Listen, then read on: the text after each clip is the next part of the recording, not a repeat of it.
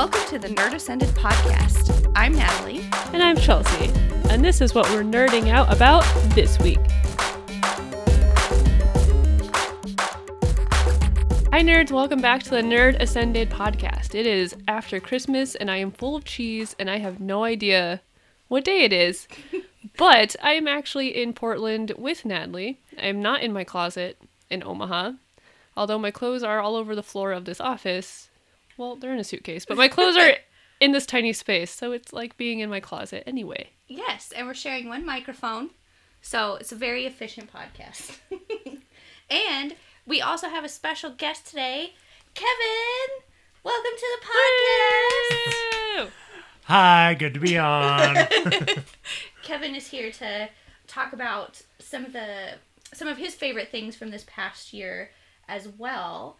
I guess I didn't even announce that that's what we're talking about, so surprise! We are going to be going through all of our favorite things from 2018 for this episode. The top 3 everything. And Kevin is here to give his thoughts on a couple of those categories in particular. But we have lots to talk about. Lots happen. We can just kick things off, Mr. Kevin O'Grady. So Kevin is a stranger we met on the train going to downtown. And we just trapped him in the office. He's not. He's actually Natalie's husband. Please support my GoFundMe. To get out of this office. Can I plug my Bitcoin address? No. So, to jump right into things, our first category is going to be all things gaming. So, there were lots of games, lots of big games that came out this year. Some pretty exciting stuff. Chelsea and I have our top 3 things, but Kevin is actually a bit more of a gamer than I am, so I get the joy of watching him play lots of games that I don't play myself for various reasons, most of them involving motion sickness, so I can't play some of them. But I do get to watch Kevin play them. So, since you are the guest of honor, you get to start. Go from 3 to 1. Yes, so out of all the games you played this year, what was your third most favorite? And we tried to focus on things that actually came out this year, but if you played something that came out last year but you did play it in 2018, I suppose that's acceptable. So out of everything you played, what do you think your third most favorite was? Ooh, my third most favorite probably had to be a game that came out last year. But you did play it this year? But year? I did play it this year because last year was too busy for me. So that one was... oh my god, what's the Nazi game? You can tell he's That definitely Nazi the gamer in this house. I believe you're referring to Wolfenstein 2, yes, the new Colossus. Absolutely. That game was absolutely awesome. I don't know how much of a overview I'm supposed to give, or just my ratings. Well, you can give a general overview of the story just for... I believe this came out in October 2017, so it did come out toward the end of the year. So I think you ended up playing it at the beginning of the year. But just for anyone who hasn't played it yet, what's a general 30-second elevator pitch? Well, definitely, it's probably not safe for young children. It is rather violent.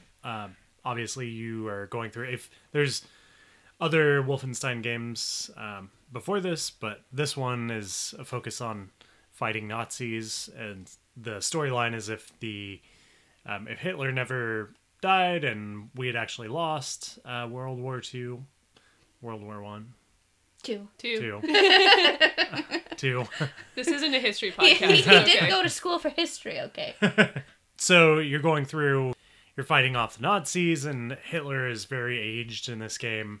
It's really out there, but a lot of action, a lot of really mechanical armies you fight against, and crazy people and stuff, so I really enjoyed it. It did give me some rather odd dreams, so I had to take a break from playing it, but it was definitely on my top 3 list of this year. Well, I know even from watching you just play it and not actually playing it myself, there were a few things in there that I was like, wow, that's going to be scarred in my brain for a long time. Yeah, it's like watching a Tarantino movie. It was very Tarantino. It is. I thought. It's pretty violent. And I played it on the easiest level because that was the only way I could get through it.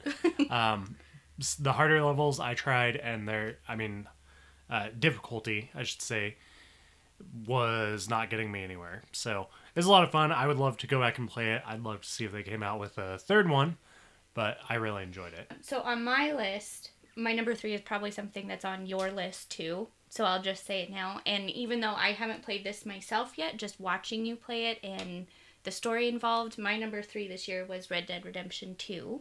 So was that on your list somewhere? Yep, that's definitely on my list. Is it your number 1 or number 2? I'd have to say, I'd have to say it's probably my number 1 right now.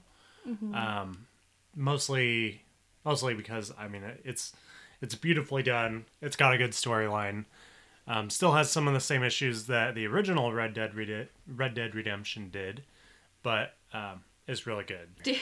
Do those issues in the previous Red Dead Redemption include horses and carriages materializing in the air and crashing onto the ground? Not quite. There were a few issues with some of the mechanics of the game, I guess. I mean, my horse that I'd ride on, I'll try not to give too many spoilers. But my horse, he'd randomly go in places he shouldn't have been, and then I'd get to points in the game where it would just kind of glitch out, or I'd be on a mission and things would disappear.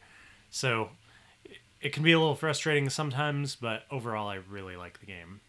Yeah, and you're not finished with it yet, right? So. Not finished with it yet. Progress shows I'm only at like 20%, and I've been playing it since it came out last month. It might have even come out in October. I think it came out in October. Oh, yeah. Yeah, you might have just got it last month. I've been playing it pretty heavily, but I am nowhere near done with the game, which is cool because the map is really vast. There's a lot to do, a lot of people to meet, stuff like that. So is Red Dead on your list, Chelsea? Or if not, what's your number 3? Red Dead is not on my list. Because you haven't played it yet. No, I'll play it probably not until March. My game schedule is full. Yeah. For the next few months. Your dance card is full. My dance card is full. My number 3 game is actually one that did not come out this year either, but it updates every 10 weeks, and it's called Fortnite. That was my number 2 this year. Oh, because we both started playing it in 2018, and it has changed so much even since I started playing it in around March that I felt like I could still include it. And I only started playing, it was August or September. It wasn't that long ago. It was the summer. Yeah, so it must have been maybe it was like June. I don't know. As Time you said, is irrelevant. I'm full of cheese, and I don't know what day of the week it is anymore when I did things this year. But that was definitely my number 2 game this year. I'd heard about it before, but it wasn't something I was interested in because I don't play a lot of first or third person shooters in general. I watch Kevin usually play them, but especially if something that's like an online-based game, I'm not usually interested in playing with random strangers. That just kind of freaks me out, and I'm not good at them, so it just didn't seem like something I was interested in until you started playing it and got me to play it, and it was such a good introduction for me to a Battle Royale type game. Now I'm on it several times a week. So thanks for that. So what was your number 3? My number 3 was Red Dead. Oh, right. We already talked about it. And now Fortnite was my number 2. Fortnite was your number 3. So what was your number 2 game? My number 2 would also be Fortnite. I really enjoyed it. Chelsea got us hooked onto it. You're welcome. We have a lot of fun with it. I like that the map changes a lot. There's always stuff to do. It doesn't get too boring. I also enjoy that you can go into the game and not immediately get killed all the time. You're playing with different skill levels every time you jump in. So it's not too frustrating yet because I've had a couple other games like that online where you jump in and everyone seems to be professional and I die in 2 minutes. So I mean, that still happens to me on Fortnite anyway, but I feel like I actually got some skills where if I'm interested, I could try Halo or Call of Duty or something like that and actually hold my own for longer than 5 seconds. But Fortnite was just a more approachable way for me to learn. So that was definitely my number 2. That was mine, that was Kevin's, and that was your number 3. Right. I didn't go to school for math here. But what is your number 2? My number 2 is Spyro Reignited. Oh, that was my number 1! Woo! It's exactly like my childhood, only with much better graphics. I heard some people complaining that it was too faithful to the original game, but I liked that. But I waited a long time for Spyro to come out, so that's what made it kind of my number one this year. And when Crash came out, that came out last year? Yeah, that came out last summer. So when that came out, that was the first thing I thought was, when are they doing Spyro? Why isn't Spyro coming out? Can we do this, please? And then it was a few months after that lo and behold, they were doing it. Some people were a little upset that it was too faithful to the original game, but I liked that because it was, I mean, if it was way different, then I would have been disappointed. Like, I wanted to replay Spyro. So that was kind of what I was looking for. Was Spyro on your list? No. The answer is no. So put a pin in that, and we'll come back to his number one. So that was your number two. That was my number 2, and that was your number 1. And that was my number one. I waited a long, long time for that game, so I'm not done with it yet. I have 120% completed Spyro the Dragon, partway through Ripto's Rage, and haven't started Year of the Dragon yet. I am almost done with Ripto's Rage. Which, Ripto's your favorite. Ripto is my Right. favorite, and it's your least favorite. Yeah, and Ripto, I had the same problem as when I originally played Ripto's Rage. When I started playing it, my first thought was like, oh, why are the gems slightly different colored? Why are the mechanics just slightly different? And then once you get into it, you're like, oh, but these mechanics are better. And the gems are different because you're in a different planet. Literally, so why would they be the same? I just had like, it was still nostalgic, but I had that same feeling of frustration with it when I first started playing. Still the same nostalgic frustration of trying to do the flight levels, or the speedways. Yeah, the speedways still suck. Yeah. But I got through them. I'm looking forward to Year of the Dragon, though, because that's my favorite one because of the baby dragons. They were pretty cute. I'm excited for that. So that was my whole list. So now, the big reveal. We'll do Kevin last because he's the guest now. And we all know mine. So, Chelsea, what was your number one? My number 1 game of the whole year was Spider-Man. Woo! To Which no I one's still need to play. I brought you a copy. Yes. So I will play that now, but the only reason it probably isn't on my top 3 is because I haven't played it. It's a beautiful game. It was nice to play a really in-depth game where it's not surrounded around guns. I mean, obviously there are guns that the thugs have, but you never pick up one and have to use it. So it was nice to use different mechanics. All the big boss battles, none of them are using guns either. Oh, that is different. Because, I mean, thinking about a lot of the games you play, Kevin, a lot of them are just centered on guns. I mean, Yeah. even Fortnite is. A lot of big games are in general. Mm-hmm. So it's nice when you get one that you get to do something else. Yeah. Especially since I'm not very good at aiming. Which, if you've read, I don't know if you've read Armada by I Ernest have Cline. not. Who also wrote Ready Player One. If you read his book Armada, that's a big plot point that there's so many video games that are third or first person shooters, and they're so popular because it's actually a secret government training program to get us ready to fight the aliens. Well, I continue to suck at it, so I'm going to be no help. We are not going to be drafted first. So what is Kevin's number 1 game? Drumroll. I already said Red Dead. You said that was your third. Did I? Yeah. No, I said that was my... Fortnite was your second. Oh, no, he did say Red Dead was his first. Yeah. Well, what was your third? My third was... Wolfenstein. Yes. Ah! Wow! Where's Far Cry 5 in this list? Oh, I Fifth. forgot about that. Again, I didn't go to school for math. So, we can't do the countdown correctly. But where is... Because Far Cry 5 did come out this year. I would actually have to go and say Far Cry was probably number 2. Red Dead was number 3. Or excuse me, number 1. And Fortnite's an honorable mention. Fortnite is probably number 3. Wolfenstein's definitely an honorable mention. So what did you like about Far Cry? Because we haven't talked about that one. Far Cry, I was kind of surprised when it came out because I got it as soon as it dropped. And I was amazed at how current some of the issues outlined in the story of the game were relevant to what's going on in the U.S. today. Kind of a lot of different political viewpoints, and you always kind of wonder what's going to go on and what's going to happen, and crazy people with guns sometimes come around. So that was the whole basis of the game, and it was very based around we're doing this for the greater good and for this sort of religion we made up. and is really crazy. The map is huge on it, which is good and bad. Good in that it gives you a lot to do, but bad that it takes forever to get from point A to point B. But you can get a lot of really cool guns and animals that can help you out through the storyline. Like Snow White, but with an AK-47. Yep. There's a bear in there that you can get. They'll follow you around and maul people if you're being attacked. A lot of stuff to do around there. I think it's supposed to be based around Montana. It's really cool. I liked it. And then I showed you the trailer this morning for Far Cry 6 New Dawn, which is a direct sequel to Far Cry 5. And that comes out, I think I said, February 15th of 2019. Yes, I'm excited for that because I know they're going to do a lot different stuff than what was in the previous one, especially based off the trailer that we saw for it. I'm interested to see what angle they take with it. And it looks like that one had the animals that can help you too, and yeah, I saw interesting stuff.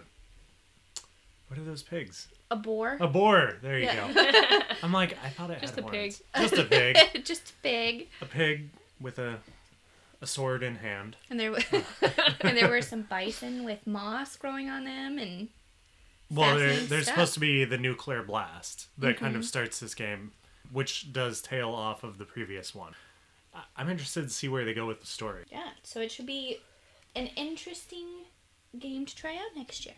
Maybe that'll be on your list at this time in 2019. Maybe it will. The other one I've seen on other people's like best of the year lists is God of War, which none of us have played, so we can't speak to that. I know he says boy a lot. That's about all I know of. In God of War? Yeah, I think that's that game. Yeah. I watched a little Let's Play of it. Not the whole thing, but I've seen a video. Yeah, I don't know much about that one. I saw on most people's worst of the year list, Fallout 76 was on there, which I don't think any of us played either. Which is really a disappointment because Fallout 4 was an awesome game, and I actually played it twice. Yeah, you did. After we went through the whole storyline, and then I was like, wow, that was really good. I went back through it, did some changes, enjoyed it the second time as well. I waited for Fallout 76 for a while to see how it would do, and it just tanked. I heard a lot of complaints about it, so that's pretty disappointing. Well, maybe Bethesda will get it together next year. I hope so. Maybe they rushed it too fast. That very well could be. I think they did so much focus with online stuff, they forgot about the main story, is how I've kind of read it. Hopefully next year will be a better year for them. And now that I wasted my drum roll on your number one, because you'd already given us your number one, I guess I could do a drum roll to say thank you for joining us on the podcast. Yay! Get out. Get out of this office. Go back to your paused Red Dead in the living room. Red Dead is absolutely currently paused. I'm going back before my controller dies. Well, thank you for being our first official guest on the podcast. We do not have a gift bag to offer you. I did the dishes this morning. That was your gift bag. You can mail me a check. Thank you. Thank you, Kevin O'Grady. Thank Yay! you. Take your share with you. So, as we go through the rest of our list here, hopefully I will be able to count a little bit better and keep track of just 2 people, not 3 people, so I can know if we've actually done our number 1 or not. So, let's move into probably our biggest category, because we're movie nerds in general, and we have a lot to talk about in this one. So our top 3 movies from this year. Since you didn't get to start last time, do you want to start with what your number 3 top movie was? Well, actually, when we were making these lists and we did not tell each other what we each put before this, I asked if we could do top 5 movies instead. Because I wrote down my top 3 movies very quickly and then realized they are all Marvel. And I saw a lot of good movies this year that were not Marvel. So I wanted to give some space for me to talk about Not Marvel someone things else. for once. Yeah. So I'm going to start with number 5 instead. Okay. My number 5 is probably a little surprising, but it was a movie that I had a really good time at this year, and it was Ocean's 8. I really liked Ocean's 8. That's not on my list at all, but I really liked it. I thought it was a good, nice popcorn movie. Kevin, who is a huge spy movie person, spy movie, heist movie, that's his whole genre basically, and he's obviously a huge fan of all the Ocean's movies. He really, really liked Ocean's Ryan 8. is the same. He And really he likes liked it spy too? and heist movies, and he said one of his favorite things about that movie was it was a really good and fun heist without a single gun going off. That's something Kevin said too. And it was just as good as the other Ocean's movies. The only thing that I thought at the end, I was convinced Danny Ocean was going to be alive at the end of it, and then he wasn't. And I was kind of surprised. Yeah. But so maybe that was actually the twist, was that he was actually, spoiler, in fact dead. But I kind of thought he was going to pop up at the end. But that was a good one. Did you have a number 5, or did you just have top 3? I had a top 3, and then I had a list of like honorable mentions. We'll so you pick can do your favorite. number 4 first. Okay. My number 4 was A Quiet Place. I did like that one too. Also not on my list, but I did like that one a lot. I don't watch a lot of horror movies, even though I'm very interested in them, but I will not sleep when I watch most of them. So I told a friend that I would go see A Quiet Place with her, because I knew no one else was going to go. Her husband was like, absolutely not. This is not happening. Yeah. And I wanted to see it, but the whole day I was like, oh, I'm so nervous. I don't want to go in there and not sleep. I was fine when the movie was over, because the monsters, they look like monsters I've seen a lot before, so maybe I was a little desensitized to it. So I was able to actually focus on the story a lot, and I think it's so easy to overlook sound as in how important it is to affecting people. Mm-hmm. So it's really interesting to watch a movie that was all focused on sound, and that's how they manipulate you in a good way as an audience member. I remember at one point during one of the many very quiet parts, someone dropped a lid And it in our sounded theater, like and a everyone gunshot. wanted to was going over their seats to. Yeah.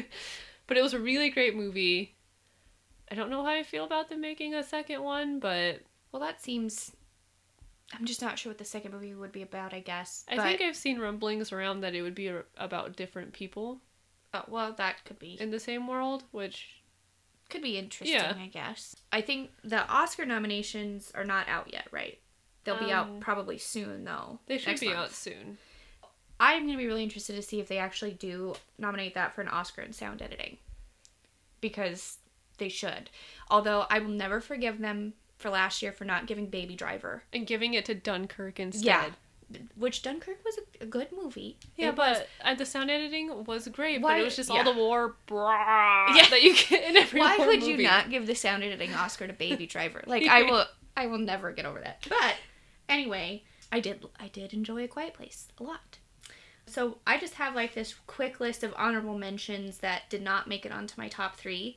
Oh, I lied to you. A Quiet Place is on my honorable mentions. I just looked again. See, Oh. I didn't go for math or memory in school apparently, but so one It's of all my the cheese. it's all the cheese. It's addling my brain. We had to take a cheese break for 2 days because we ate too much. So, in addition to A Quiet Place, I also had Deadpool 2 on my honorable mentions. Which I really liked that movie, but it was not on Yeah. my top 5. It was really hard to narrow down movies this year, honestly, especially It was a good considering movie year. I think I saw 50 movies, Yeah. maybe. I mean, it was hard to narrow down. Deadpool 2, Venom is one of my honorable mentions because, as I think I said on this podcast and I've told you before, it was a terrible movie that I had an absolute blast watching. I hope they make a second one. I will pre-buy tickets. So that was my thoughts on Venom. Avengers Infinity War is on my honorable mention. It did not make my top 3 for reasons we'll get into in a minute. And Isle of Dogs is my other honorable mention. This will be a very difficult year at the Oscars for the animated category, for sure. Because Isle of Dogs should have won if something else didn't come out this year that we'll talk about probably in a minute. So that was my honorable mentions. So now moving into your official number 3. My number 3 is Infinity War. Infinity War! Woo! I Which think was a great they movie. handled the task of that many characters pretty well, while still setting up a plot that wasn't just look at this one and look at this one and look at these other 51s. These other 51s. These other 51 characters. I think they did the cliffhanger right, because if they had done it wrong, it would have ended right when he snapped and you would not have known who died. Which would have pissed me off. Yeah, that To is be how honest. that is a very bad cliffhanger. I have an MFA in creative writing, so So I Chelsea feel like knows I these should things. know. But they ended it at the correct place because we saw everyone who died. Mm-hmm. So now you're not spending a year wondering which of them are dead, which of them are not, because that gets tiring. You're wondering what are they going to do about it. Mm-hmm. And that's how you do a good cliffhanger. And none of us are stupid, right? Like, all of us know some, if not all of these people are coming back in Endgame. We know that. We knew that watching this movie, this was very well something that was going to happen. Some of them were going to die, but we all knew they were going to come back. But this movie was so good that I still was very much upset at the end of that movie. Even though I know clearly these fictional characters will be back. Like, some of them have movies coming out, so they'll be back. T'Challa has a movie. Yeah. And so does Peter Parker. So, I mean, they will be back for sure. But still, even, like, thinking about sitting through the credits, and it got to the end part and it said Thanos will return instead of the Avengers will return, I, like, had this visceral reaction of, like, ugh! Like, how dare you do that to me?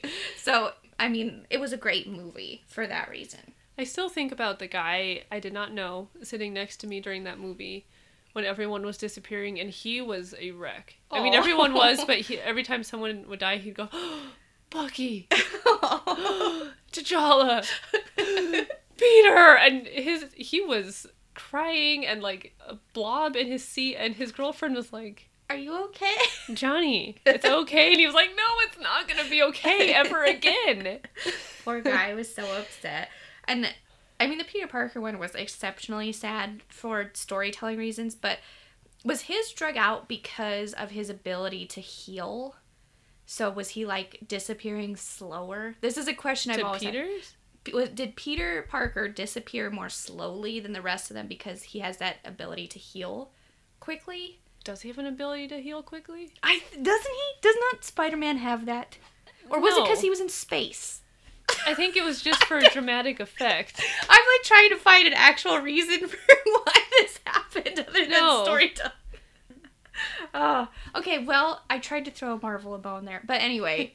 It was just because it was sad because he... Because it's Tony and all of that. But I still think one of the worst ones was also T'Challa. Well, yeah. Because he reached out to... How do you say her name? I will say it wrong. But, I mean, that whole scene, you thought he was the one that was going to live. Well, yeah, because he reaches down to her and says, this is no place to die. And then he dies. And then he died. Yeah, that was Groot was also very sad. Oh, Groot was very sad. Yeah. Especially because Rocket was still there. Poor Rocket's always losing Groot. I think of that picture of that little raccoon sitting by himself. Oh, my God. I think of Rocket now, because he's the only Guardian left. I know. It's so sad. But anyway, what is your number 3? Well, keeping with the sad... Well, it's not sad. But my number 3 was actually Christopher Robin, which way back when they announced that Disney was going to be doing all these live-action remakes, some have obviously been more successful than others. I think some people are way, way, way too wrapped up in, oh, they're not just like the animated original, which, duh. That's, to me, that's always been the point. I don't want to watch literally the exact same movie just with real people in it. So I like that they're different. But when they announced that as part of this, they were going to do a live-action Winnie the Pooh, I was like, wow, sounds creepy.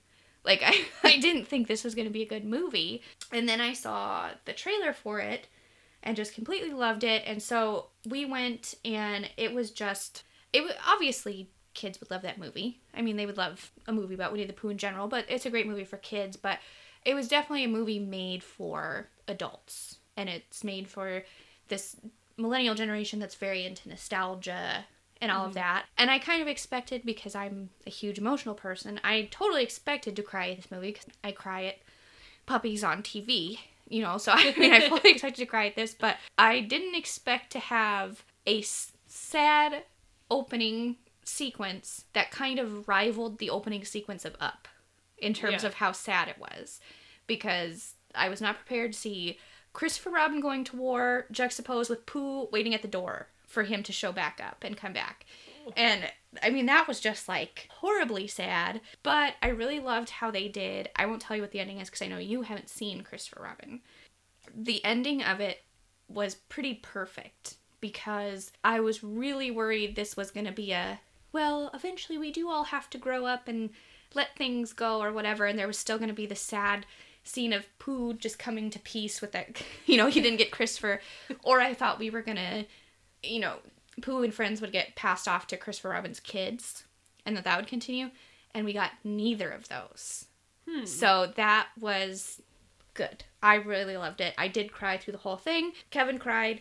Kevin's brother saw it, and he cried. I mean, people in the theater were crying everywhere. It was great. But it was like the end of Infinity War all yeah, over again. Yeah. And so while it was like touching and makes you cry and stuff, it was a happy movie overall. So that was my number 3. So what was your number 2? My number 2 was Black Panther. This one is going to tie from my number 1, so we'll get to that in a minute. I think it was a perfect superhero movie. Like, it was fun. It was emotional. It had one of the best villains of Marvel and DC movies ever, I think. He was a great villain. Yeah, T'Challa was very human, very connected with people, and even though he was a king and he has a lot of money and technology, he still felt like he could be your buddy. Mm-hmm. Which I think is important for a superhero movie. Like, you want to feel like they could be your friend and you could trust them. Mm-hmm. And I like that they had some timely themes in there without, spending the whole movie on that and still allowing the superhero story to be at the center. But, I loved the ending when he set up a school, I think, didn't he? Of some sort for those kids to go to, the ones in America.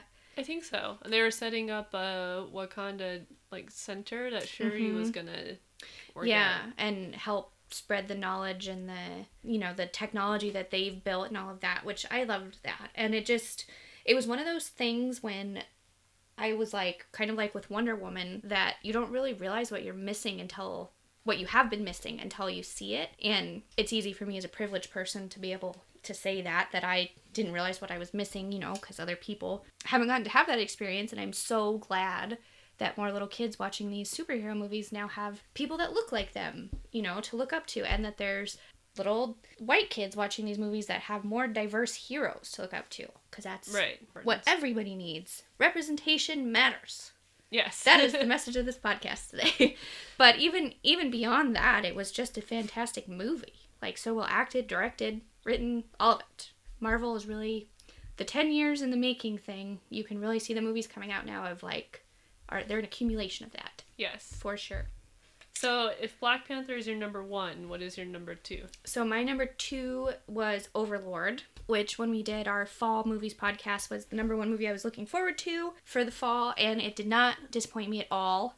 You need to see that one too. I do still need to see that one. It was more war movie than I expected, which I think I talked about on a previous podcast too, but that was okay because it wasn't just people fighting back the zombie hordes. It was actually a war movie with an interesting twist on it. There's a good, strong female character in it, which was nice. This was a fairly diverse cast, too, for being set in World War II. It was just a lot of fun to watch in general, and it was a lot of fun to sit there and eat popcorn and watch crazy stuff happen and blow up. It was just a good time. It was good, because, with Black Panther, which obviously is more of it's a popcorn movie, but there's more to it than that. It's more meaningful. Overlord is a good movie because it was just a good time at the movies. So there's 2 sides of that coin. But that was my number 2. So your number 1, I'm going to guess, I will just tell you my number 1 is now a tie as of last night. As of 18 hours ago. As of 18 hours ago, because my original number 1 was Black Panther. And it now is a co-number 1 with what I'm assuming is your number 1. Yeah. Movie of the year. No surprise, my number 1 is Into the Spider-Verse. Yay! Which was the reason we had to wait a few days to record this, because we hadn't seen it yet. Mm-hmm. And we went and saw it last night, and it was, again, a perfect superhero movie. It was, and I even said last night that it was probably the best movie I'd seen this year, and I felt like that wasn't fair to Black Panther, because we've all waited so long for Black Panther, and I felt like they're both Marvel movies, but they were different enough movies that I could make them number 1. We did just see Into the Spider-Verse literally 18 hours ago. Yeah. And holy cow, what a movie. If you could only have watched one movie this year, I would have said it should have been that. Yeah. Because it was amazing.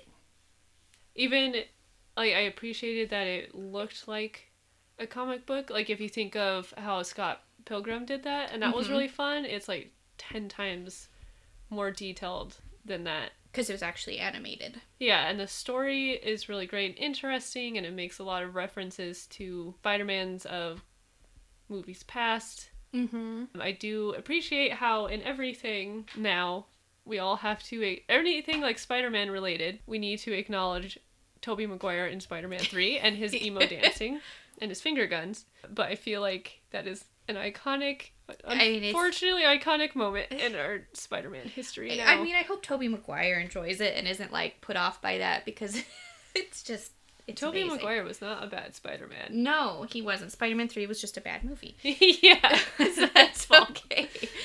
But Into the Spider-Verse, I loved everything about it. The animation, you can tell, was just a serious labor of love. And I thought it was a great take on, like, the father-son storytelling trope that, you know, is in 1,000,002 movies. But this was a really good take on it. I think the overall message, even though this movie's been in production for a long time, I think the overall message was definitely, like, Stan Lee's whole passion. Yes. That all of us could put on the mask or whatever. That was his whole life's work. Yeah. So I think that message gets put into his Spider-Man cameos more than other ones. Well, because he loved Spider-Man, I think. Spider-Man was very close to his heart. Yeah. I think it's one of the, I don't want to say he's one of the first ones Mm-hmm. that he and the other Marvel guy that's just as important created. Stan Ditko. Yes. Yeah. Stan and Stan. He said a lot before that Spider-Man is just very close to his heart because he could be any of us. Mm-hmm. And we were talking about that last night. Other superheroes like Thor is a god. I just have to add on here that it was Steve Ditko, just so we don't sound like assholes. Stan and Steve. Steve Ditko. Anyway. The other superheroes are really fun and really great. No one could have just been Iron Man. And Thor is a god. We obviously can't do that. As much as we all love the Hulk, no one wants to be the Hulk. No, nobody wants to be Bruce Banner, honestly. Captain America, he did start out as a normal dude, but that was also back in the 40s. Yeah, and not all of us could have been a soldier in World War II, you know? Yeah, and it was really nice to see Miles finally be, well, he was in the video game too, and his origin story has some similarities to Peter Parker's, but it had like a nice mirroring effect, but not too much. I was like, this is just the same story with a different kid. Yeah. And it was very aware that all of the Spider-Mans in the movie, or Spider-People I should say, have extremely similar origin stories for a reason. But it was very, like, aware of that. It was Deadpool self-aware without being meta. Yeah, and it kind of towed the line of breaking the fourth wall a few times. And the after credits clip was amazing because it was just, like, the perfect use of, like, a meme and internet culture while still being funny to someone who didn't know that was a meme. Yes. So that was a good use of that. It was a perfect movie. I could talk about it for an entire podcast. Yeah. But we should move on to, let's do TV shows.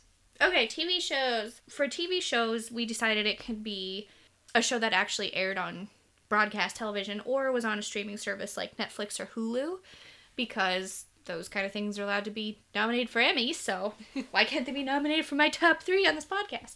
So to kick things off, my top 3, or my number 3, I should say, show this year was RuPaul's Drag Race, because... I can't believe I completely forgot to consider RuPaul's Drag Race. So RuPaul's Drag Race has obviously been on for almost 10 years now, I think. I think it was 2009 when the first season started. And we've done 10 seasons. Yeah, so...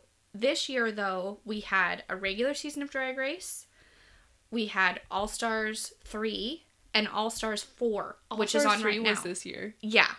Isn't that crazy? We also had an Olympics this year, if you can believe that. I don't. So we got 3 seasons of Drag Race, 2 All-Stars seasons, and the show moved on to VH1, so they have a much bigger budget. Obviously, at this point, the show is kind of towing that line of it's getting so big it's about to eat itself, you know? Well, having 2 All-Stars in 1 year is a little concerning. As much as I love watching it, I don't want it to burn out by doing 3 seasons a year. I'm doing All-Stars that frequently. Yeah, but so far, the All-Stars 4 that's on right now has been really good. It has. the show, it's a reality show, and it's a reality show that has always been meant to make fun of reality TV. Of course, certain things on there are very highly produced. There's a subreddit completely dedicated to people figuring out when queens are actually out filming Drag Race and getting spoilers. And so All Stars 4, you can tell, rather than fight against that and fight against the internet culture around this and the huge behemoth that this thing has become in mainstream culture, they actually just bought into it. Now for All Stars 4, we have those little 6-minute behind the scenes things where instead of Untucked, because you don't really, if this is all sounding very confusing to you, during the portions of the regular seasons of Drag Race, when the queens are waiting to find out who's going to be in the bottom 2, they used to do a little show on YouTube where it was like this 10-minute thing of them backstage waiting to figure that out and just kind of the discussions and things that happen then. But in the All-Stars format, the winners of the week get to choose who to send home. So they already show them backstage talking about that, because that's like what Untucked normally would have been. So now they have this little thing that goes up on YouTube the next day that's just them after the taping is done and showing the queen who got eliminated, showing them going home.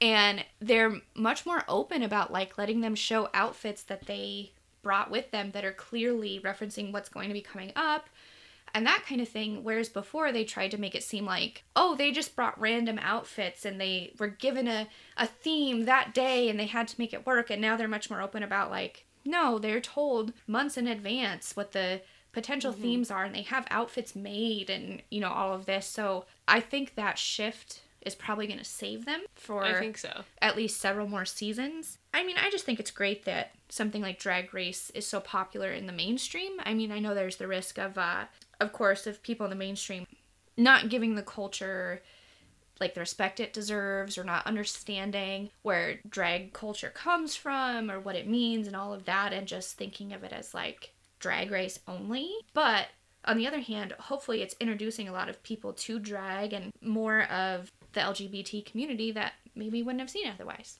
So that was my number 3 show this year. Well, it probably would have been on my list if I hadn't... It's your honorable mention. Yeah, we'll make it my honorable mention. My number 3 was a show that has been on for 5 seasons, but I just started watching it this year, and it is Brooklyn Nine-Nine. Oh, yes. Because I saw that cold open, the Backstreet Boys one, that went viral on the internet early this year after it aired, and I saw that, and that made me watch the show. And Ryan and I watched all 5 seasons. We started like in May, and then we blew through the first 4 really fast. Mm-hmm. And then Brooklyn Nine-Nine got unexpectedly canceled by Fox, and we were like, oh no, so we were really stretching out season 5 because it was like this precious to make it little last. thing. Yeah. But then it was picked up by NBC or ABC, and it comes back in January. But it really fills that sitcom hole that a lot of people have. It's a lot like Parks and Rec. It's more like Parks and Rec than Parks and Rec is like The Office. Mm-hmm. It just doesn't have like fourth wall breaks. Mm-hmm. The cast is diverse, which is nice in both terms of race and sexual orientation. They don't shy away from talking about tough subjects. That is true about real police officers and relationships. Oh, that's interesting. They do a good balance of talking about serious things like that and also are still being a comedy. Because it's possible to do both. Like, comedies can explore very important things. And it's just really fun and wholesome. I will have to Andy start watching Samberg. it. I know Andy Samberg, I think he left Saturday Night Live. Yeah. To do this show. And I hope it's on for many more seasons.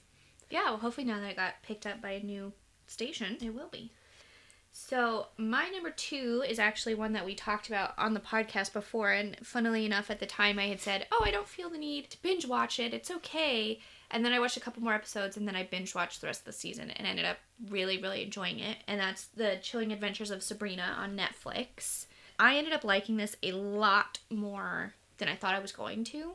Like, right off the bat, I really, really liked the whole aesthetic of the show and just, like, the color palette and the way it's filmed and all of that, so I did enjoy that. But the more I got into it and, like, the darker the storyline got, I was like, oh, this is a lot different than what I thought it was, and I'm on board with it. I did recently watch the Christmas special, air quotes, that they put up called A Midwinter's Tale.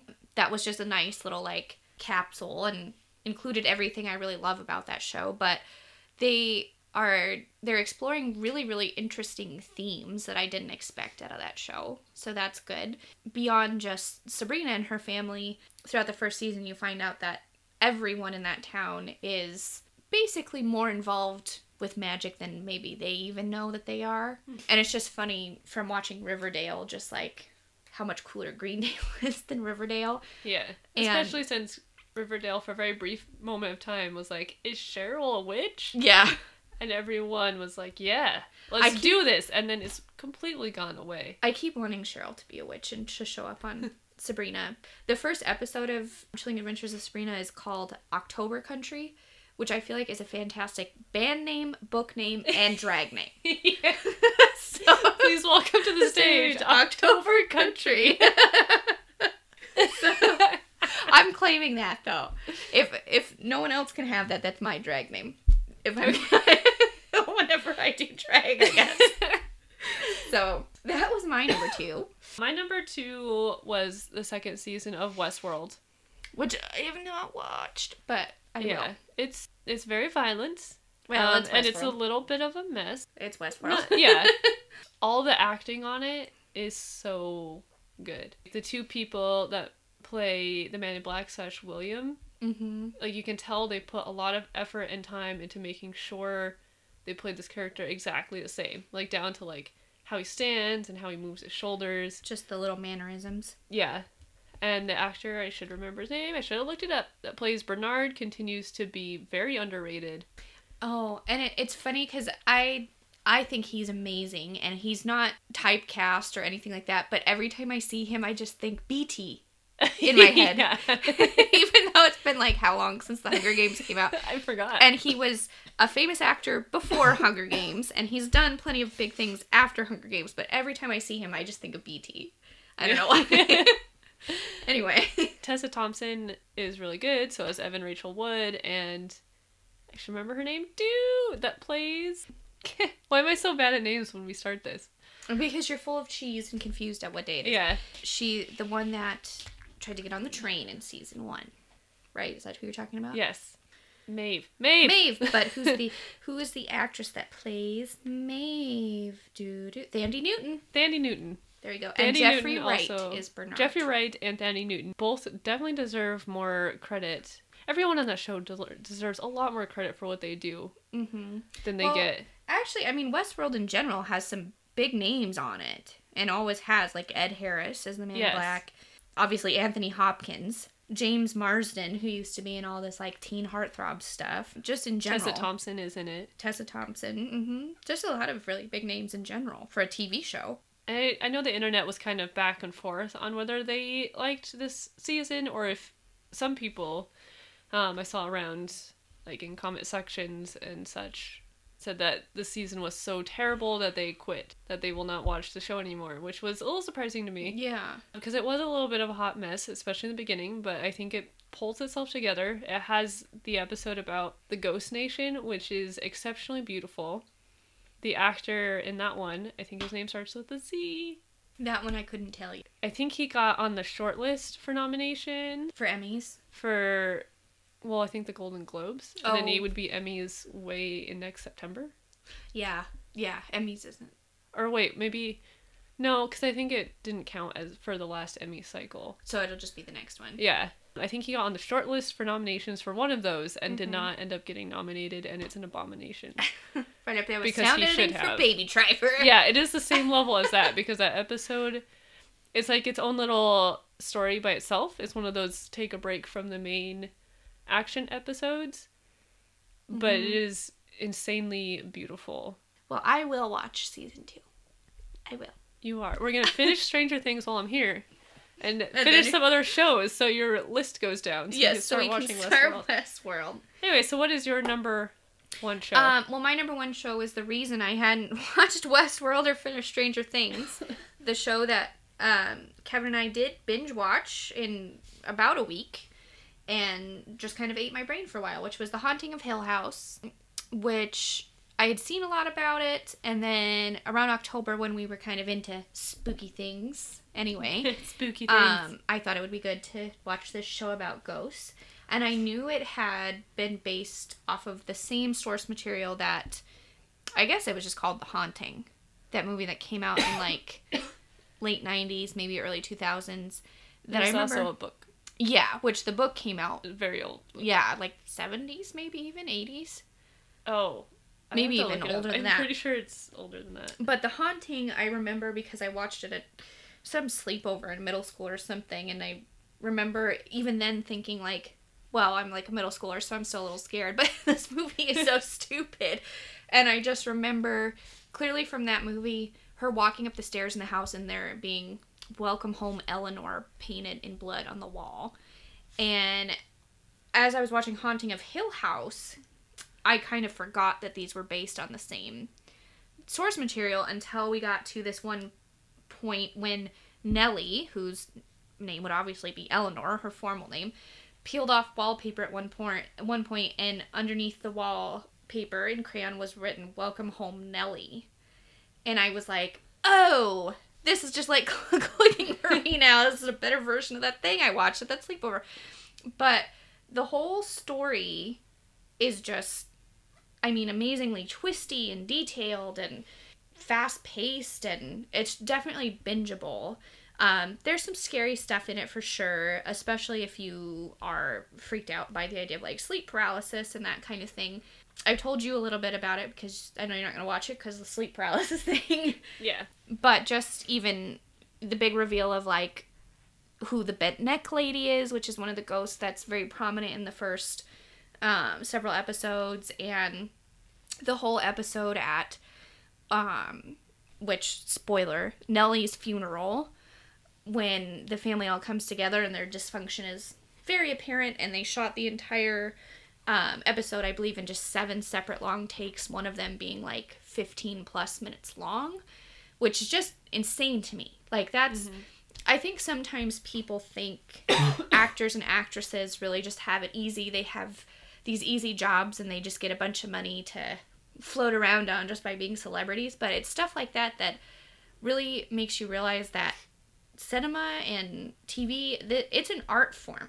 That is absolute art, like, to be able to do something like that. And since the show transitioned between their lives in the house decades ago and then their lives now, in that one of the long takes was the dad in the present day walking down the hall of the funeral home, and then he walks into the house in the past and sees his younger self coming down the stairs, and then it transitions to that. They had to build the sound stages that way so that they could do the long take, and had to have the actors in and out and all kinds of crazy thing like that. There's, I don't know if I've shown this to you, and I actually haven't watched this show, but there's the Jim Carrey show. It's either called Kidding or Just Kidding. Yeah, I've heard of it. I'm actually not sure if that's on Netflix or Hulu or something else like Showtime or something like that. I think it's on something like Showtime or Stars. Yeah, it might cable. actually be on TV, but I haven't watched that show. I've heard that's interesting too, but I'll have to show you the video of a long take they did for one of those episodes that takes place in just this living room, and this girl's life changes over the course of several months, and they had it's a really cool video where you can see the finished product and then the overhead view of them, and there's like 4 different actresses that had to portray the woman in the scene because of how often they had to flip in and out. They removed entire walls of this room. Like, it's crazy. So anyway, that was my rant about cinema being an art form, but Haunting of Hill House was just such a great example of that. And when we got to that episode at Nellie's funeral, that's when you just kind of realize, like, sure, there's some scary, jumpy ghost stuff in this show, but this is just really like a emotionally affecting story that's more about a dysfunctional family. So, yes, that was my number one show this year. My number one show is a completely different note called The Good Place. Which is also about a sort of purgatory, but maybe a little different. Yes. This 3rd season, I think there was about 8 episodes this fall, and they're taking a small hiatus, and then they're finishing it in January, February. It's such an interesting 30-minute comedy show because it does things that other 30-minute shows have never done before. Like, it's extremely ambitious. The storyline is crazy in a good way. In a good place. In the good place. And the end of every season has a super major twist that other things, if they try to do it, it would not work. And how many seasons does it have now? 3. The third season is, well, not currently airing. It'll do the last couple episodes in January, February. Mm-hmm. They only do about 10 episodes a year. So that's another thing for a 30-minute show. You know, those usually have like 20, 22 episodes. This one only has 10. And they stick to it. That's like they're not stretching it out to fill 22 weeks of stuff. Mm-hmm. Because the story just couldn't do it. It would ruin it. Mm-hmm. Because each episode is so packed. So they actually understand where they want the story to go probably well in advance then. Yeah. Instead of just trying to drag it out. And I don't want to say much about it because I really want you to watch it. Okay. And I don't want to ruin the twist at the end of season 1 and season 2. Mm-hmm. But something I guessed at the beginning of season 2 is starting to happen. And I'm very excited about it because I'm not like, oh, I'm so smart and I figured it out when no one else did. They set it up like that so you'd start to get this like, wait, is this what's really going on? Like Game of Thrones. Yeah. Like the seeds were planted long ago for us to figure out who Jon Snow's mom was, and even though the book wasn't out, we knew before that episode of the show revealing that, like, you knew. Yeah. So kind of the same concept. Well, there's lots of TV shows that I apparently need to watch in 2019. Me too. So I will be doing that. So to switch to an entirely different platform, now we're going to talk about books. Books! And for this one, just because there's so many books in the world, and every time I go to get a book, I'm amazed at how many books I have not read yet. I did read about 30 this year, which was a little bit short of my goal of 40, but more than I did last year, so that's good. But we don't have the same rule of it had to be written in or published in 2018, I should say, to count on this list. It just was books that we did read in 2018, and actually the 3 I picked, none of them were published in 2018. Two of mine actually were. Well, that's good. That's a good balance then. So, my number 3 is a book that I actually just finished very recently called The Book of Lies by Brad Meltzer. I think that's probably how to say his last name. This book was actually published in 2011 and was given to me as a gift on my birthday by April Nicole. Shout out to you. And Nicole had told me that it was one of her favorite books of all time. And it was just a really good read in general because it's the kind of book that is hard to find a stopping point. Mm-hmm. I think the whole story actually takes place over maybe 3 days, and it's like a 400-page book.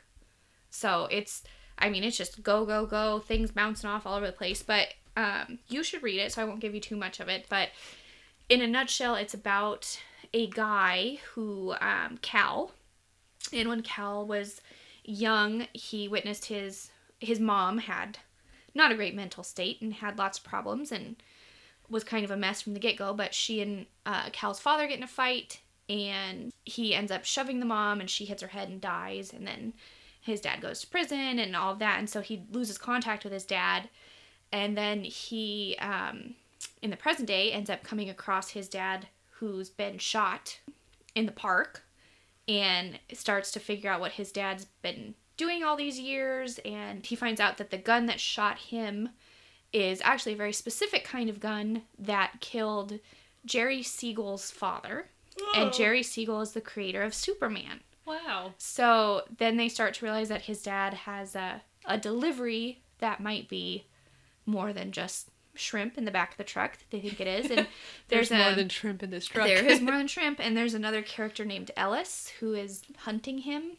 And Ellis has a tattoo on his hand that has something to do with the mark of Cain. And the whole question is, what is the mark of Cain? What is it that God gave to Cain after he killed his brother Abel? And is Cain really a bad guy? Or was he really actually being rewarded? Was he being rewarded or punished by God? And so there's Nazis, and there's Superman, and there's biblical stuff, and I mean, it was a great read. You can actually take it home with you if you would like to read it. Oh, good. So what was your number 3? My number 3 was a book that came out in 2007 that I don't really need to explain the plot because there was a movie about it, not this year, but last year, that got very big called Call Me By Your Name. Which is one I need to read. Yes, and I don't always do that. I need to read the book before I see this movie. But this time I decided to. So I read the book before I watched the movie. And it's a very strong book. It's written very beautifully without being too flowery. Mm-hmm. Even though it is not a YA book, but it is told from the point of view of the 17-year-old. And he sounds and acts like a teenager. Like a 17-year-old. But I decided to pick it as my number 3 book for the year because the last paragraph is one of the greatest last paragraphs I've ever read. Wow. And it doesn't happen in the movie, but it's one of those things where I was like, this is so good in words, I don't think they could have... Put it in the movie? Yeah. That makes sense. Is it so if I read it, well, when I read it, should I not do that thing where every time I start a new book, I read the last 2 words of the book before I start it? No. Okay. I mean, you could, but it probably, in this case, it'd probably confuse you. I don't know why I do that, but it is a thing. I read the last couple words of the book. So actually, when I got Deathly Hallows, I did read his scar had not hurt in many years or whatever. Yeah, I think everyone did that. I did that too. Well, and that was Harry Potter, though. I think everybody was like, I have to know. It was like, I can't wait 800 pages to know anymore. Dang it, Joe, I need to know right now. So, if Harry's alive. So, yes, that's my thing. So cool. That is on my to-read list, for sure. So my number 2 was a book that was published in 2017, so close, called Sleeping Beauties by Stephen King and his son Owen King. I had heard a lot about this book, and I saw the cover and thought it was cool, and then I got it from the library, and I picked it up, and I was like, I should have known, this is a Stephen King book, I should have guessed this is 750 pages. Because it's like, oh wow, this is a commitment, great. And I ended up really, really loving it. It's very timely. I could do a whole thesis on my thoughts on Stephen King and women, because he's not a bad writer about women at all, and I think Stephen King is very feminist, actually, but he has like this like deep fear of the power of women, and it's very fascinating to me. And I don't know if he's just like trying to tell everybody else that they should really be, I mean, Sleeping Beauties, the whole point of the book is like, it's very timely, because the whole point is that women have been put down long enough that maybe now that they're waking up, everybody should be quite concerned, is basically what the metaphor of this is. But the story itself is that these women in this one small town all start falling asleep at the same time, and when they fall asleep, they get cocooned in this web-like stuff and don't wake back up. And then and this happens to babies all the way up to old women, and if someone tries to wake them up, they become extremely violent and kill them. And then he even did think to add in this detail, because my first thought was like, what if it's like a woman with a kid and her son like tries to come wake her up or something? And he even had a scene in there with these women that some of them were starting to fall asleep and like something else took over, and they carted their kids outside and placed them with a male neighbor and turned around and went back in the house to fall asleep so that the kids would be safe. Like they did find a way to be safe. But anyway, there's also at the same time this is happening, a woman appears who happens to be named Eve, and seems like a very mythical being, and knows what's happening with the women. And so part of the story is what's happening to the men and the women who are trying to not go to sleep in this town. And as you can expect, when it's mostly men, it goes real Lord of the Flies pretty quick. The other part of the story is what's happening to the women while they're asleep, because they all wake up in kind of a post-apocalyptic version of the small town with just them, and very quickly realize this might be better. So it's them deciding, are we going to choose to wake up or not? So there's a lot of like really deep, timely themes in it, but it was a good Stephen King book. I wouldn't classify it as like a horror novel. There's definitely some gory stuff in it for sure, but if you're not into like super scary Stephen King, this would be a good book of his for you. So, it is a time commitment, though. I will reiterate that. It is 750 pages. It is a time commitment. But I really, really liked it. There's also a small, kind of like Grapes of Wrath type style, a small side story that comes over several chapters of this fox and his perspective as he runs around and sees stuff that's happening and then meets Eve. And yeah, it's cool stuff. Recommend it. And what was your number 2? My number 2 was An Absolutely Remarkable Thing by Hank Green. Another one I need to read. It was his first book he's ever written. It was a lot of fun. It was one of those books that's very timely, and it's trying to make a very obvious point about humanity and war and how we treat each other, and it has alien robots in it. Always a good choice. It's about this young woman, I think she's 23, named April, that comes across this giant transformer-like robot going home from work. Sort of, only he's not moving, he's just standing there. So she calls her friend that makes I think he makes a podcast, actually. Oh, interestingly enough. An amateur podcast. And he does, like, video editing. So she calls him to come meet her at this robot, and she makes a stupid little video where she's pretending to interview him. Because she just thinks it's a weird New York City art piece. Yeah, not an actual robot. Yeah. That someone just, like Banksy just put it there. So she, makes this derpy little video where she's, pretending to talk to him, and then she goes home and goes to bed. And then when she gets up in the morning, the video has gone viral. And it turns out, she names him Carl in her video. Mm-hmm. It turns out these Carls have appeared all over the world. Oh. And security cameras, when they appeared that were looking on those areas, all fuzzed out. And what song was it? It might have been Don't Stop Me Now by Queen was playing in the fuzz. And so April is suddenly a celebrity. Mm-hmm. And she ends up being, the head for the entire world and trying to figure out what this is and working through... They, very slowly go through clues that the Carls are setting up for them. Oh, wow, this is not what I thought that book was about. Right? It's kind of like how Turtles All the Way Down was not about turtles. Yeah. But it is a sci-fi book. It obviously leans very heavily on what Hank Green knows as a vlogger and an internet personality. His writing style is very different from his brother's. It's a lot more dry humor. And just more frankness. But it is a really fun book. There's going to be a sequel. He planned it as a 2-book thing. Oh, it's interesting that he planned it as a 2-book instead of a 3-book, because I feel like everybody does the 3-book thing. Yeah, just 2, I think. And the main character tells you, pretty early on, something major is going to happen. Mm-hmm. And then it's happened at the end, and I was still like, what the hell? And the book. But then there was another little thing at the very, very end that she did not tell you was going to happen. Cats are running around outside. That we were getting broken into. What is your number 1? So my number 1, speaking of series of 3, is actually the 3rd book in a series published in 2017 called What the Hell Did I Just Read by David Wong. And this is number 3 in the, I guess you just call it the John and Dave series at this point. But the first book is called John Dies at the End, which was made into a movie. I did rewatch that movie recently and didn't feel as angry about it as I had before. Because the movie version was actually cast very well. Yeah, and several things in the movie were done very well.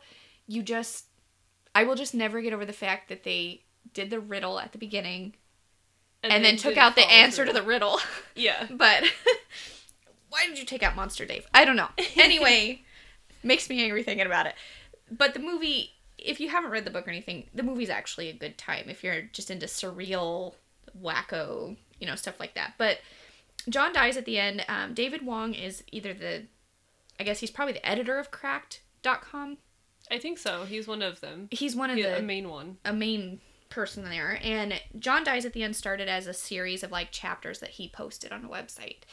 And so this book and the series has a pretty serious cult following because people used to read these chapters as they sporadically appeared and they had printed out versions of these that they used to make their own book, and I think sometimes he posted chapters out of order, and, you know, not that really anything in John Dies at the end needed to be in order, but the whole series is very off the wall, very crass, very vulgar, but I loved John Dies at the End, and it's basically about, in a nutshell, two friends, John and Dave, who find a drug that they call soy sauce that seems to be very alive, and taking it gives them the ability to see things in other alternate dimensions. And the town they live in is kind of a hotbed for stuff like that, and the walls between dimensions seem to be very thin there, and things spill out all the time. And so after their adventures in the first one, they get known for being able to take care of this supernatural stuff. And they're just a couple of, like, stoner losers, honestly. And it's a little Bill and Ted-ish. Yeah, and they're really, honestly, not even great people. Like, they get to be better people as things go on. But that's kind of the point, is they're not great people. Neither of them are. And they're pretty self-centered and selfish and that kind of thing. But the second book is called This Book is Full of Spiders. And that one was really good too. But the third one is called What the Hell Did I Just Read? Which is probably a reaction you will have by the time you finish the book.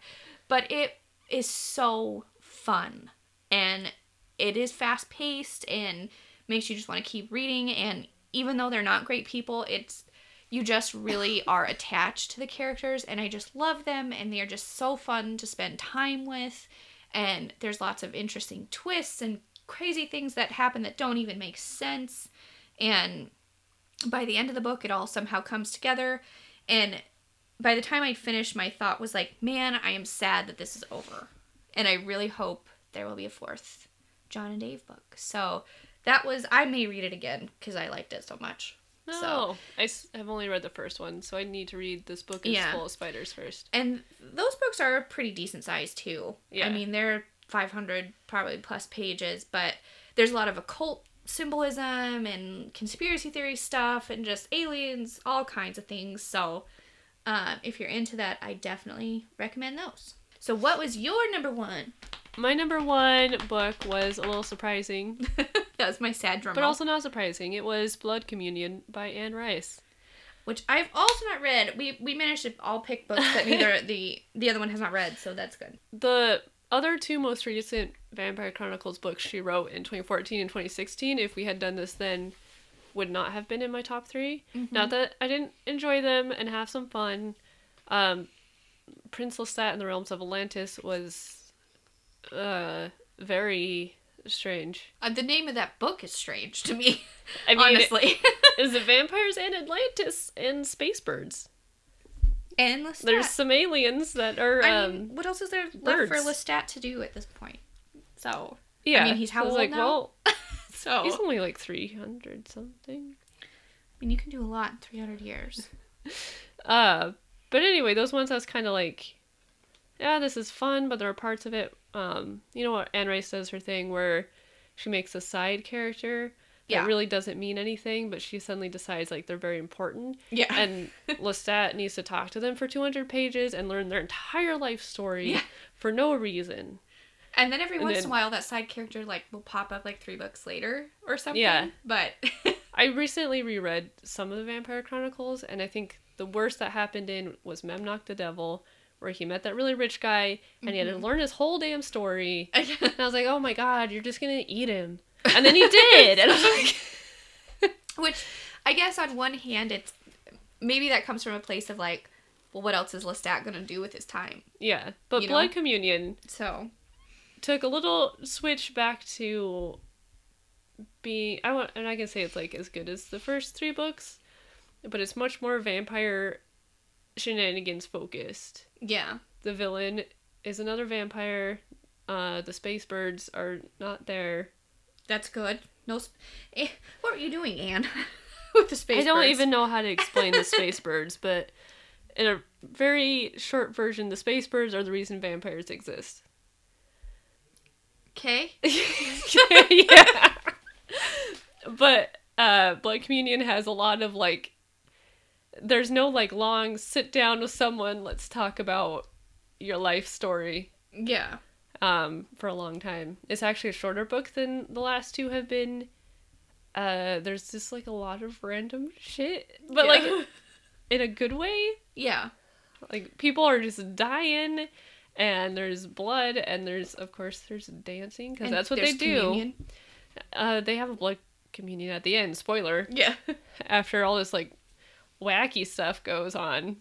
That just completely made me random thought that popped into my head that I did have an honorable mention TV show that I can't believe I forgot, which was American Horror Story Apocalypse. But we talked about that one a lot. So anyway, I was like, blood communion, and then that made me think of so, brought me right back to that show. Anyway, But it has a lot more action than the that's other good. recent ones have, and it was just really fun. I will have to read that. I do love Anne Rice, and I feel like she's the kind of person you actually could talk to and be like, Anne, listen, that one wasn't quite my jam. And she'd be like, oh, okay. You know, she'd be like, cool. And I also feel like she's just been writing that series and those characters for so long now that, I don't know. I'm sure, like, changes in her own personal life, because she's had this really interesting trajectory of being an atheist, becoming Catholic, becoming agnostic. And so, Yeah. like, I think her own personal, like, religious path and other personal path has probably affected how some of the stories have been. Yeah, and you definitely can tell that. Which is cool. I mean, that's just cool in general, but good for her. Anyway. Yeah, anyway.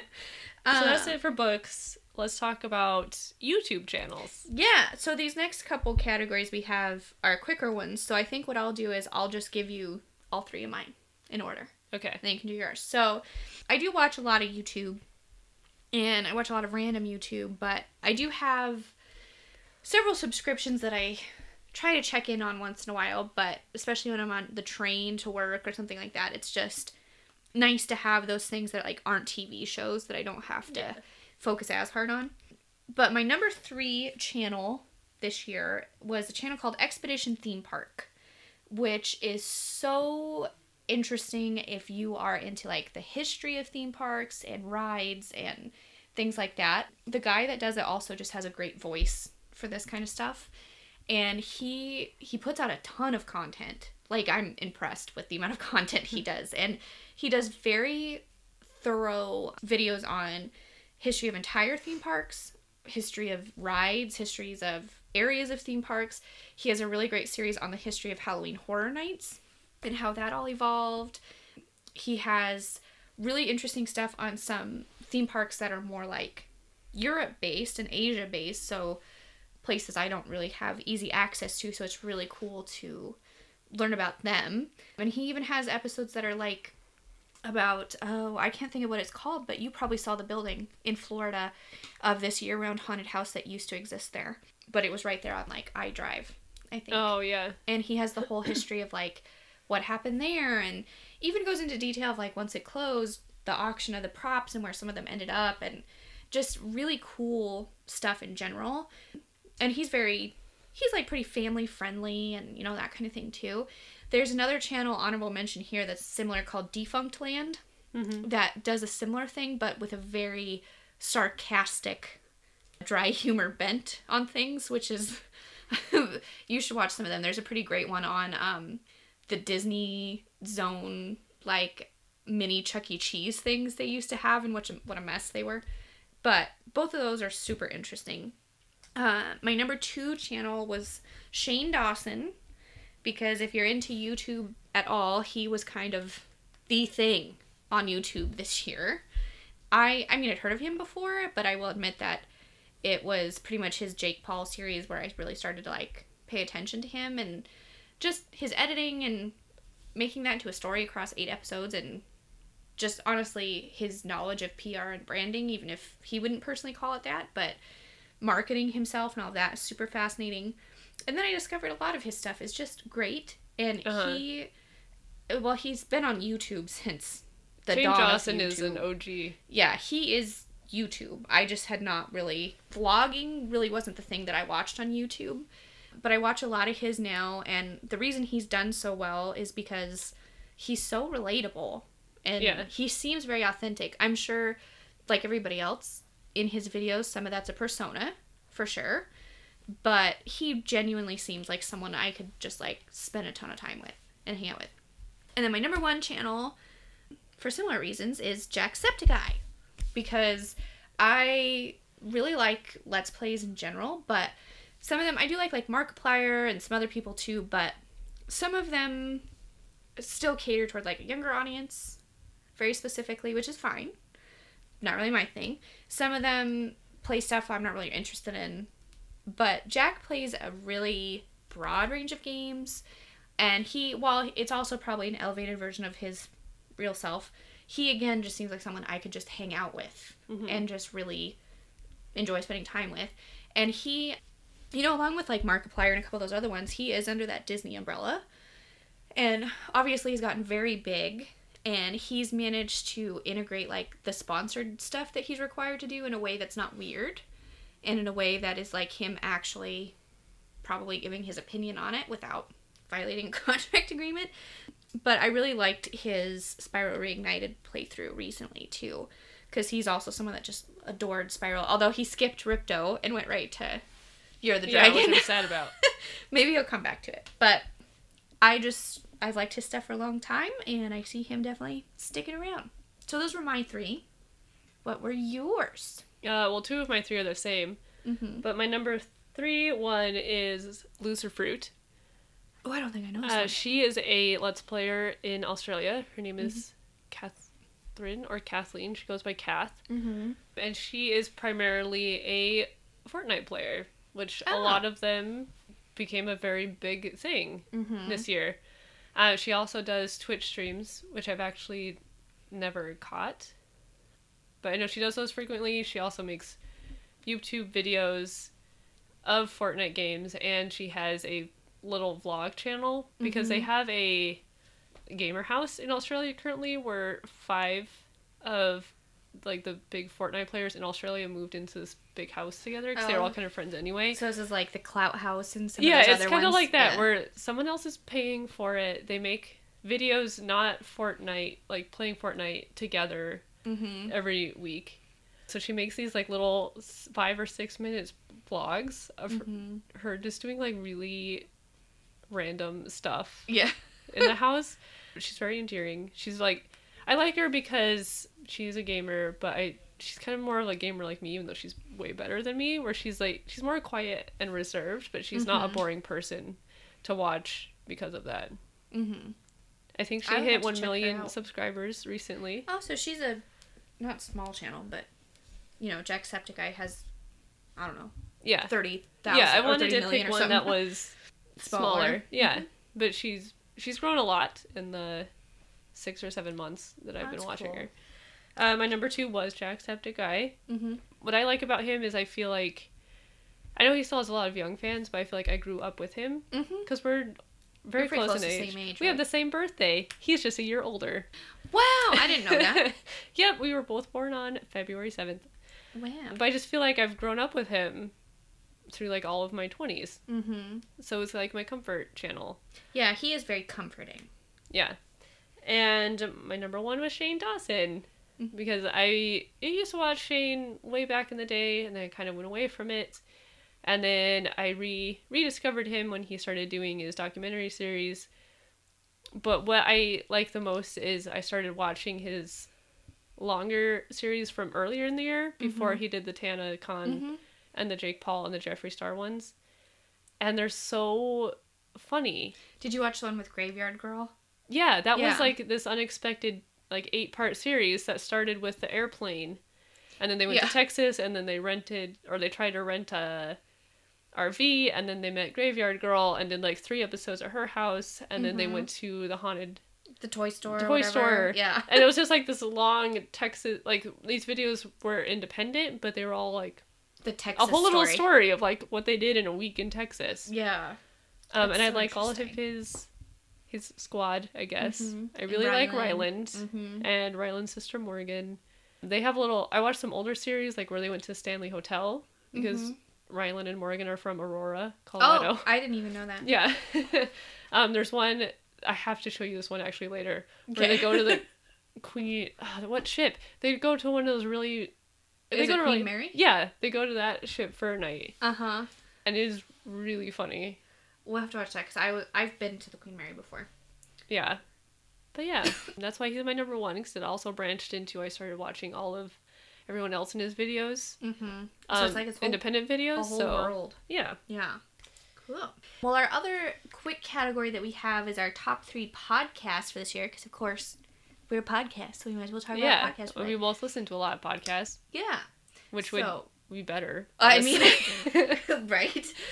My number 3, I actually have 2 NPR podcasts on here, but my number 3 is Planet Money from NPR. Oh, Ryan loves that one. Which Kevin actually listens to a lot in the morning, but then I really started paying attention to, and I have learned so much from that podcast. And they're short little bite-sized things, not like our podcast, but they're just quick little things you can listen to while getting ready in the morning. They had a super interesting one we listened to last week about A Christmas Carol and the actual economic reasoning behind Charles Dickens writing that book, and this guy who had a very different economic standpoint that he really didn't like, and that's what this book is actually about, and all of that. So that one was super fascinating. My number 2 is Up First by NPR, which is just a nice way to stay up to date on what the heck is going on without having to try to browse through Facebook or something like that, but actually get real news in a way that makes sense. So I like that one. And then my number 1 is Reply All, which I showed to you recently. And for anyone listening, if you haven't listened to Reply All before, there's an episode from November that is a great one to start with. I think it's episode number 130, called The Snapchat Thief. So I don't think they regularly upload, because they do some investigative stuff and some more long form type stuff. But The Snapchat Thief is a very, very interesting look at what their content is all about. So yeah, I recommend starting there. For my podcast, my number 3 is one called I'm Horrified. There are smaller podcasts like us, only bigger. Yeah. They have one sponsor recently, and I was very proud when it showed up. Yeah.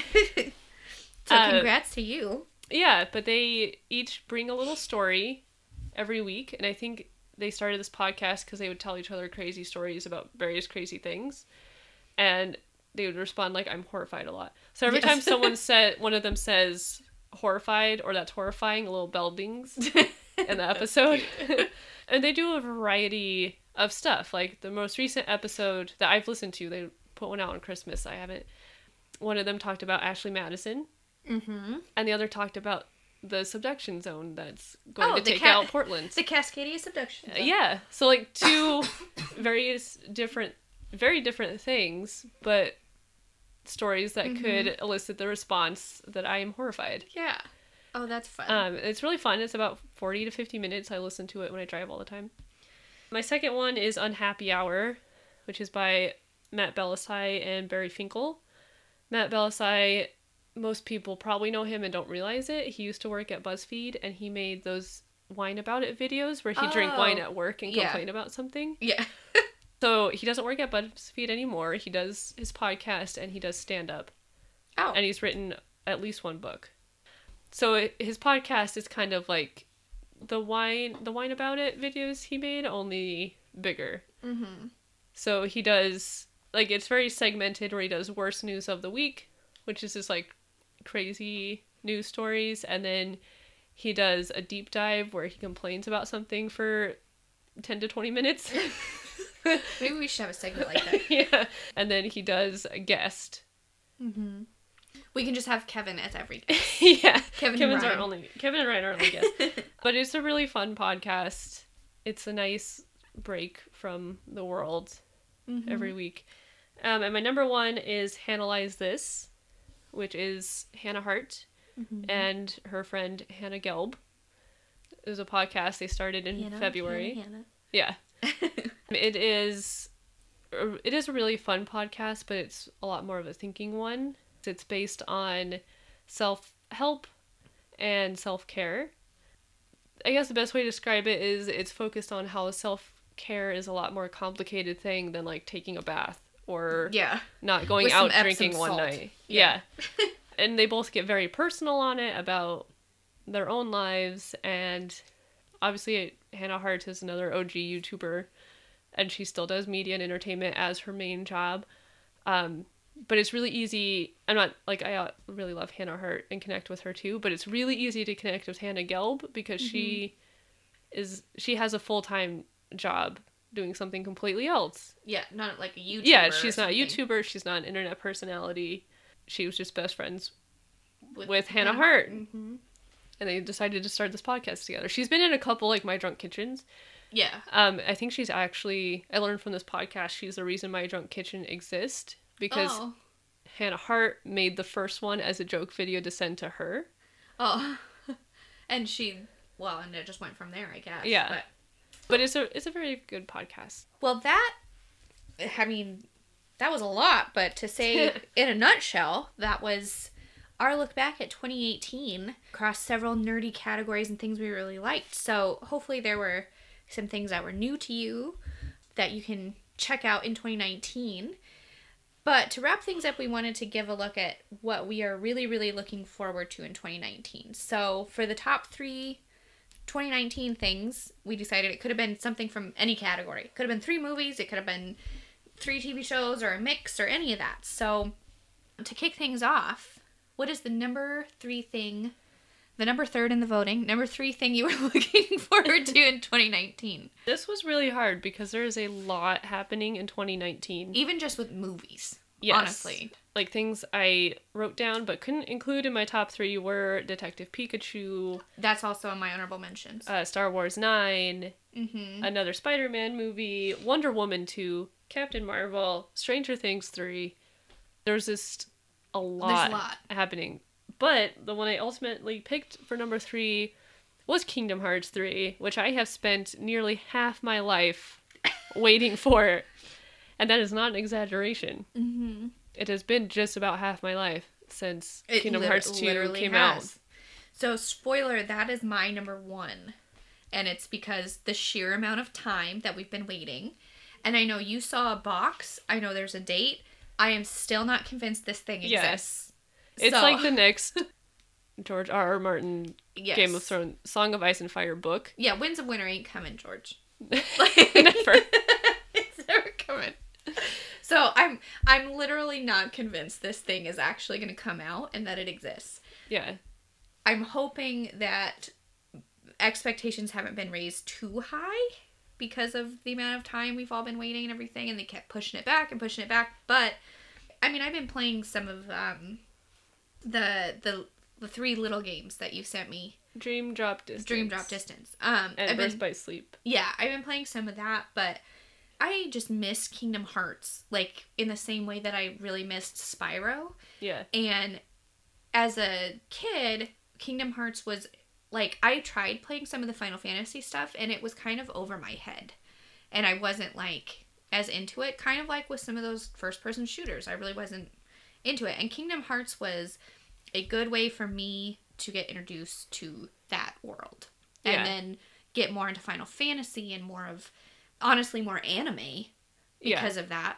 So this was like a good introduction to that, and I fully expect that I'm going to need to read like some cliff notes of Kingdom Hearts 1 and 2 before I play 3, because even trying to think about that right now, I'm like baffled. Well, all the side games, and it's one of those things where like I watched the final trailer, finally, like trailer 275 that came out a week or so ago, and I was like, I am very excited, but I also have no idea what is going on. Yeah. And I say that as like a pretty hardcore Kingdom Hearts fan for most of my life. Half my life. And there are, and I'm sure this won't be any different, there are a lot of Final Fantasy references in things, and there's a lot of overlap, and the Final Fantasy world is huge. Yeah. Like, I can't even conceive of that, so that would be difficult for, I mean, even someone who's very into Final Fantasy to keep up with, I imagine. But next month, supposedly, it's coming. So we will probably have to do a podcast on the Kingdom Hearts world in general after we've had some time to play it. But makes my little Disney geek heart happy. For sure. Yeah. So, mine too. So my number 3 is probably somewhere on your list too, so we'll talk about that. But my number 3 is Game of Thrones, the final season. Game of Thrones is my number 1. And I will tell you the reason I put it as number 3 instead of 1 or 2 is because I am sad. So, in that sense, I'm not looking forward to it as much as some of the others because I am sad that this show is going to be over. And it's going to be over in like 6 episodes, which are longer. But I'm very, very excited.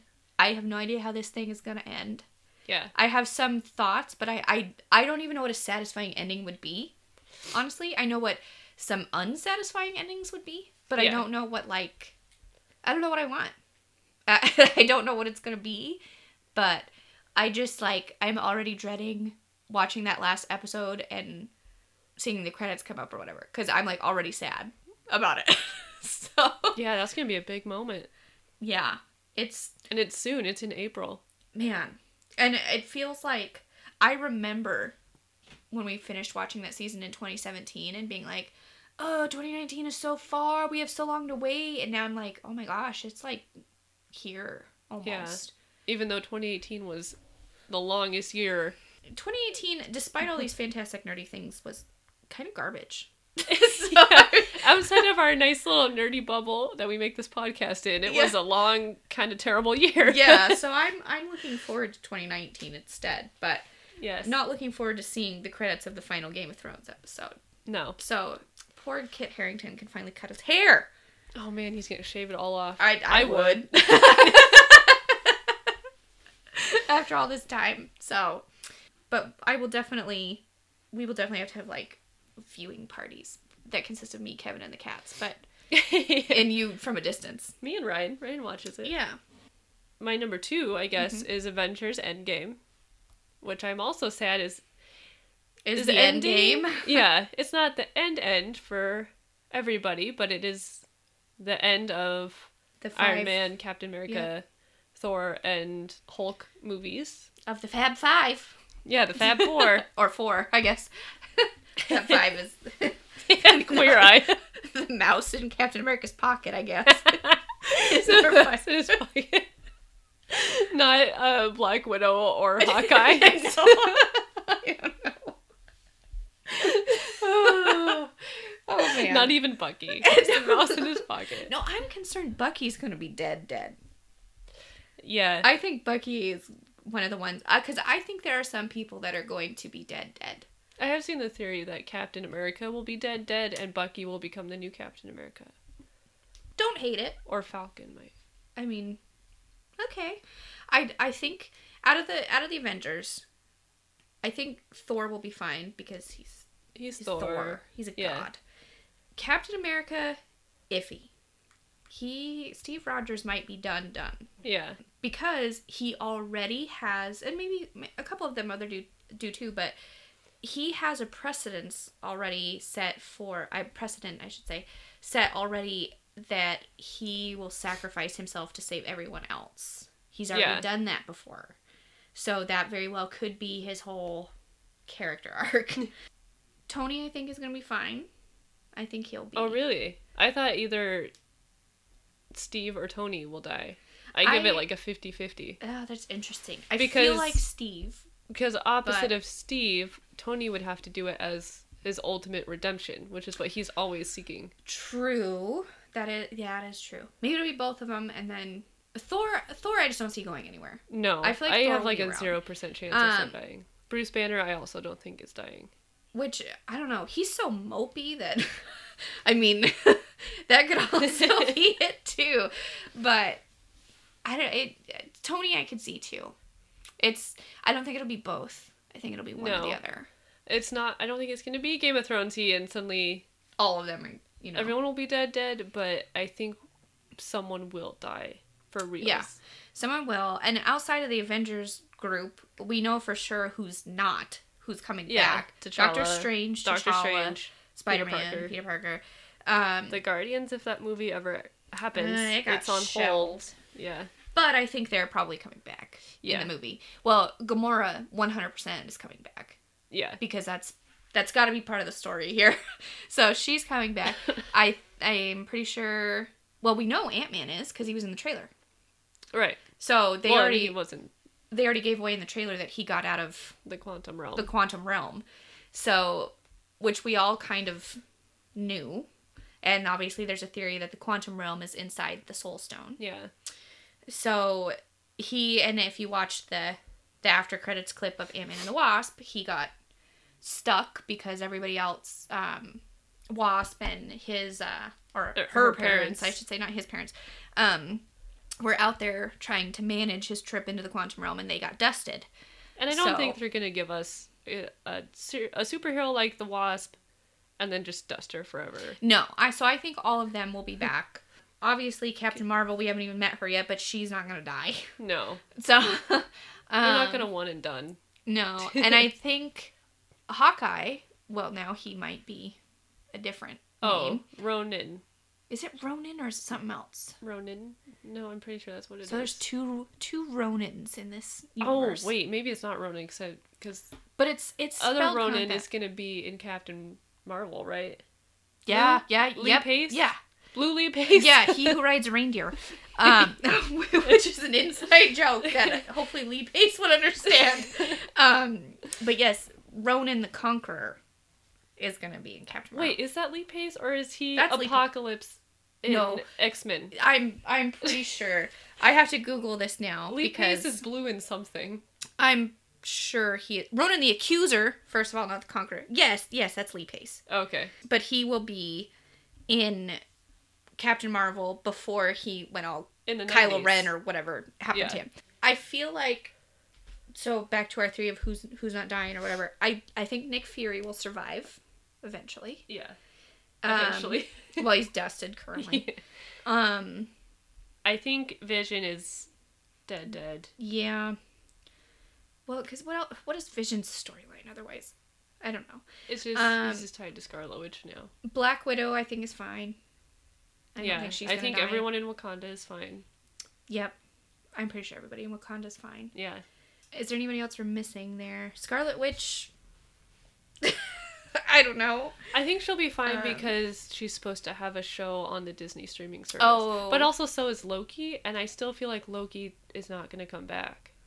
No. I feel like when it rewinds time or whatever, it's going to go to Gamora as and the not oldest. Loki. Yeah, and Loki and beautiful Idris Elba are dead. Because we're in agreement here that's likely what's happening, is time is getting rewound. And that's how this is going to solve. Something like that. Right. That's what's going to happen there. Valkyrie's out there somewhere. Mm-hmm. Tessa Thompson has not said she was in the movie, but she did say Valkyrie is not dead. Gamora's sister. Nebula. She's probably dead. She's alive right now, but she also has a redemption arc. I have to wonder if her redemption arc is going to be not like replacing Gamora, but she's going to die instead of Gamora, and that's going to be her like. Thanos obviously isn't going to hang around. Thanos is going to be dead somehow, but I don't know how. So it will be. It's still kind of like Game of Thrones. It still feels like they have so much to wrap up. Yeah. So. And 2.5 hours to do it. So we already talked about your number one, which is Game of Thrones. All right. What's your number one? Well, my number one is Kingdom Hearts. So my number two is the other big Marvel movie, Captain Marvel. Yeah. That's coming out. So I'm excited about that for Avengers reasons. I'm excited about that because she's the Wonder Woman of Marvel. So it's cool to have more of that happening. And because we don't know a lot about Captain Marvel. No. If you don't read the comics. Yeah, and I guess we should say we don't know a lot about this movie adaptation. No. We know some, obviously. We kind of have an idea of what the storyline is, and we've seen some stills that they've released, but they haven't given away a ton. So, I'm interested, and I'm sure they haven't given away a ton because her storyline majorly affects Endgame. Yeah. So, what I'm hoping is that there's a lot of stuff that will make sense in Endgame that will be happening in Captain Marvel, and that's why they haven't given us a lot. And I hope she isn't just going to be some ghost in the machine, like, oh, she's been hibernating just waiting for this, or, whatever. No, she's on a different planet somewhere. Yeah, so I hope there's a lot in her movie that will actually set up Endgame rather than just, I think it will. Excited for that. Yes. Woo! Woo! So, we managed to still do our numbers all out of order because we picked similar things. But, that is what we're looking forward to in 2019. We'll have to do separate podcasts, probably specifically on movies and all of that. But this will be officially our last episode of 2018 and our first season. Season 2 will start in 2019 with our New Year's resolution being actually uploading every 2 weeks. So we started this podcast in kind of a rough time of year for consistency. But, we started this back in August officially. Yes. And we've had over 250 listeners at this point. Yeah. Which is exciting. Nice. As we mentioned in our last podcast, we have our number one fan, Rowan. So hi again, Rowan. Hi, Rowan. Thanks Sorry, for listening. I missed a lot. Yeah. I forgot again. But yeah, there's lots of fun stuff to come. Thanks for listening. And we'll see you all in 2019. Bye, nerds.